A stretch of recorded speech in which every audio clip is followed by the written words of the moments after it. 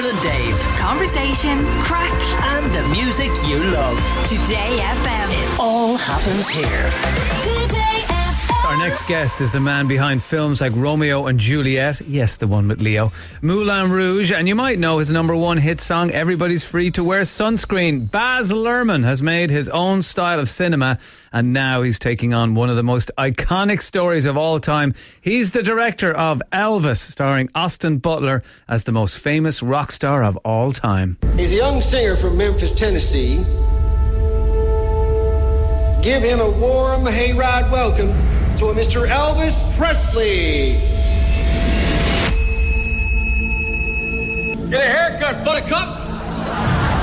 In that moment, I watched that skinny boy transform into a superhero.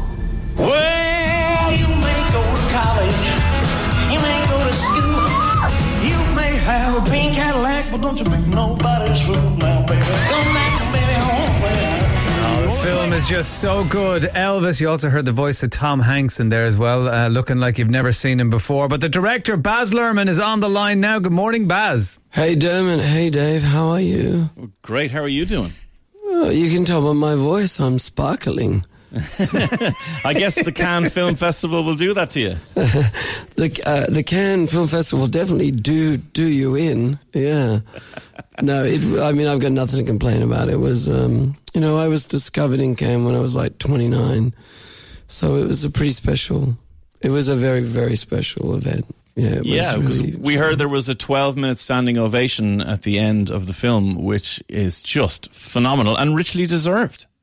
Well, thank you. You know what? There was. And the other thing that isn't very canny is that they were applauding the musical numbers. And I think but by the way, it was an amazing Cannes. And I think on the way there I was in Paris, and I'm just feeling this crackling in the streets, this sort of hunger just to get back and people be together. And I think that there was a kind of energy that I haven't felt. I mean, even before the pandemic, I think we got a bit numb to just being able to go and be in a dark room and watch something and, commune. And there was an explosion of energy that was just something else, Yeah, well, I think the world is ready for this Elvis film because certainly it's opened it up to a whole new generation. And there were details about Elvis's life that I certainly had no idea about. I wasn't aware of, the effect that the Colonel had on him and the various characters in his life. I think for a lot of people, certainly for me, the life of Elvis is, supremely talented, world famous, Las Vegas, fat burgers, dead. And that's kind of it. But you've shone a light on so much more. Yeah, I mean, that's what happens. Even when I was doing it, I wasn't really doing a biopic. I was sort of looking for a way of using his life to explore America in the 50s, 60s and 70s. But then you get into Rebel Elvis. I mean, even when I found that gentleman who, African-American, took me so long to find him. And he said, when Elvis was so ashamed of his dad going to the prison, and they live in one of the white designated houses in a black community, and him and a bunch of 13-year-old African-American kids are running off to juke joints, and they're going to gospel tents. His time in Club Handy, you realize what a rebel he is, and so the whole sort of life of Elvis is three lives in one. And, you've got Elvis the rebel, you've got Elvis the movie star who's now in a bubble, you've got Elvis pulling back and discovering gospel again, and then the guy in the white jumpsuit is trapped, and you don't realize why he's trapped. I mean, he's caught in a trap, he can't get out. Yeah. And that's all to do with Colonel Tom Parker, never a Colonel, never Tom, never Parker, spoiler alert, drama, Deep Dark Secret, so that's the drama part of it. And definitely. And you're right. Like, if you're under 35, he's either a Halloween costume or he's in Lilo and Stitch. You sort of vaguely know that he's important, but why? Not really, Well, this movie will definitely go a long way to explaining that. And let's talk about Austin and Austin Butler's portrayal of Elvis, because so much of this movie hangs on his portrayal. And I'm sure there are lots of I don't know, impersonatory actors who may look more like him or be able to do a hip wiggle a bit differently. But what Austin did for me was brought out the humanity of Elvis, which I think is something that people will really, really respond to. Yeah. Well, that's what Priscilla said. I mean, she wasn't connected with the film. I saw her early on, and then the pandemic kept her away from it, and I couldn't get to her, really. But she said, can you imagine, there are so many people who, they call them tribute artists, and I respect them. But what they're doing is impersonating. And you can impersonate an icon because you're doing the stuff we've seen on film, but what about the person? Like, you can't impersonate a person. And, you know, Jay-Z is a great friend of mine, and I showed him the film early on, and he said, oh, you know, Elvis, the Community. But when he came out, he said, God, who was that guy? He said, he made it human for me. I felt like I met someone I'd never known before. And I think that's Austin's great achievement, is that he humanized him, you know.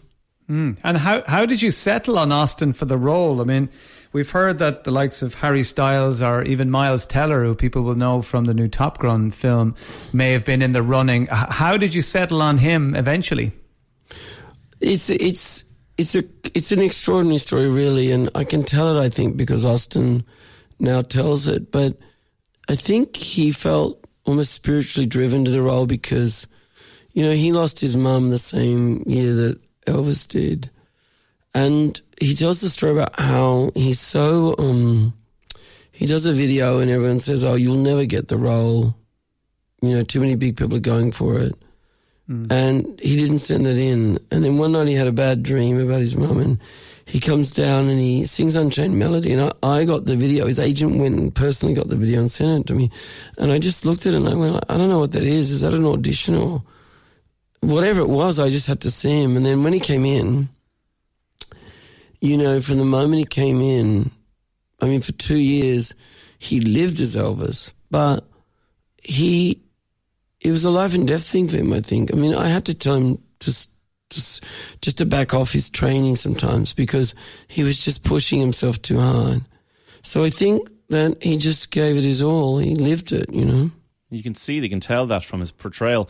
One of the other things that really spoke to me in this is it goes a long way, this film, to reframing the conversation around Elvis, inverted commas, stealing black music. Yeah. When what you've portrayed is a boy influenced by his surroundings, and there was no other way for him to create music other than this way. Well, it's a bit like why, you know, I did a lot of work on the credits, and the last statement in the film is Elvis's influence on music flows on. And Eminem does a new song, you know, with Dr. Dre and CeeLo. In CeeLo, yeah. Yeah, and that song is basically about M saying Elvis and me. And he's trying to explain, I was a little kid. I'm in the black community because we're so poor. And I grow up and, you know, sure, it wasn't just rhythm and blues and gospel. He also melded it with white country music, white gospel. But, you know, I mean, he was the only one white face sometimes in Club Handy. I mean, it was dangerous. You know, they had a phrase, which I can't use. It had the word white and then a slur that they referred to him in. I mean, they wanted to kill him for what he was doing. And when I spoke to Sam Bell and some of the older African-American musicians, they were going like, we were just amazed that he would sing our music, we were proud of him, and he took risks.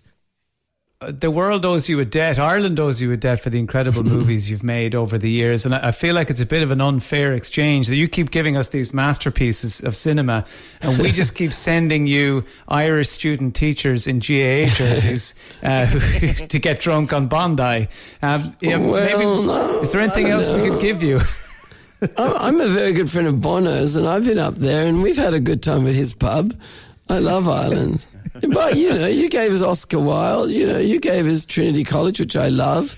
You gave us the Book of Kells, you know. Yeah, unfortunately, 400 and 1,000 years ago. So Okay. It was a bit of a ship's full of prisoners. It's a bit long between drinks, I agree. Yeah. Baz, we're being told we have to wrap up, but thank you so much for this movie. It is absolutely phenomenal. We cannot wait for people to see Elvis, Thanks, especially guys. in cinemas. It's a cinema movie. It's for the movies. That's my gig. Get into the theatre. Thanks so much. Thanks, Baz. Bye-bye. See you guys. Bye. Dermot and Dave. Weekdays from 9 a.m.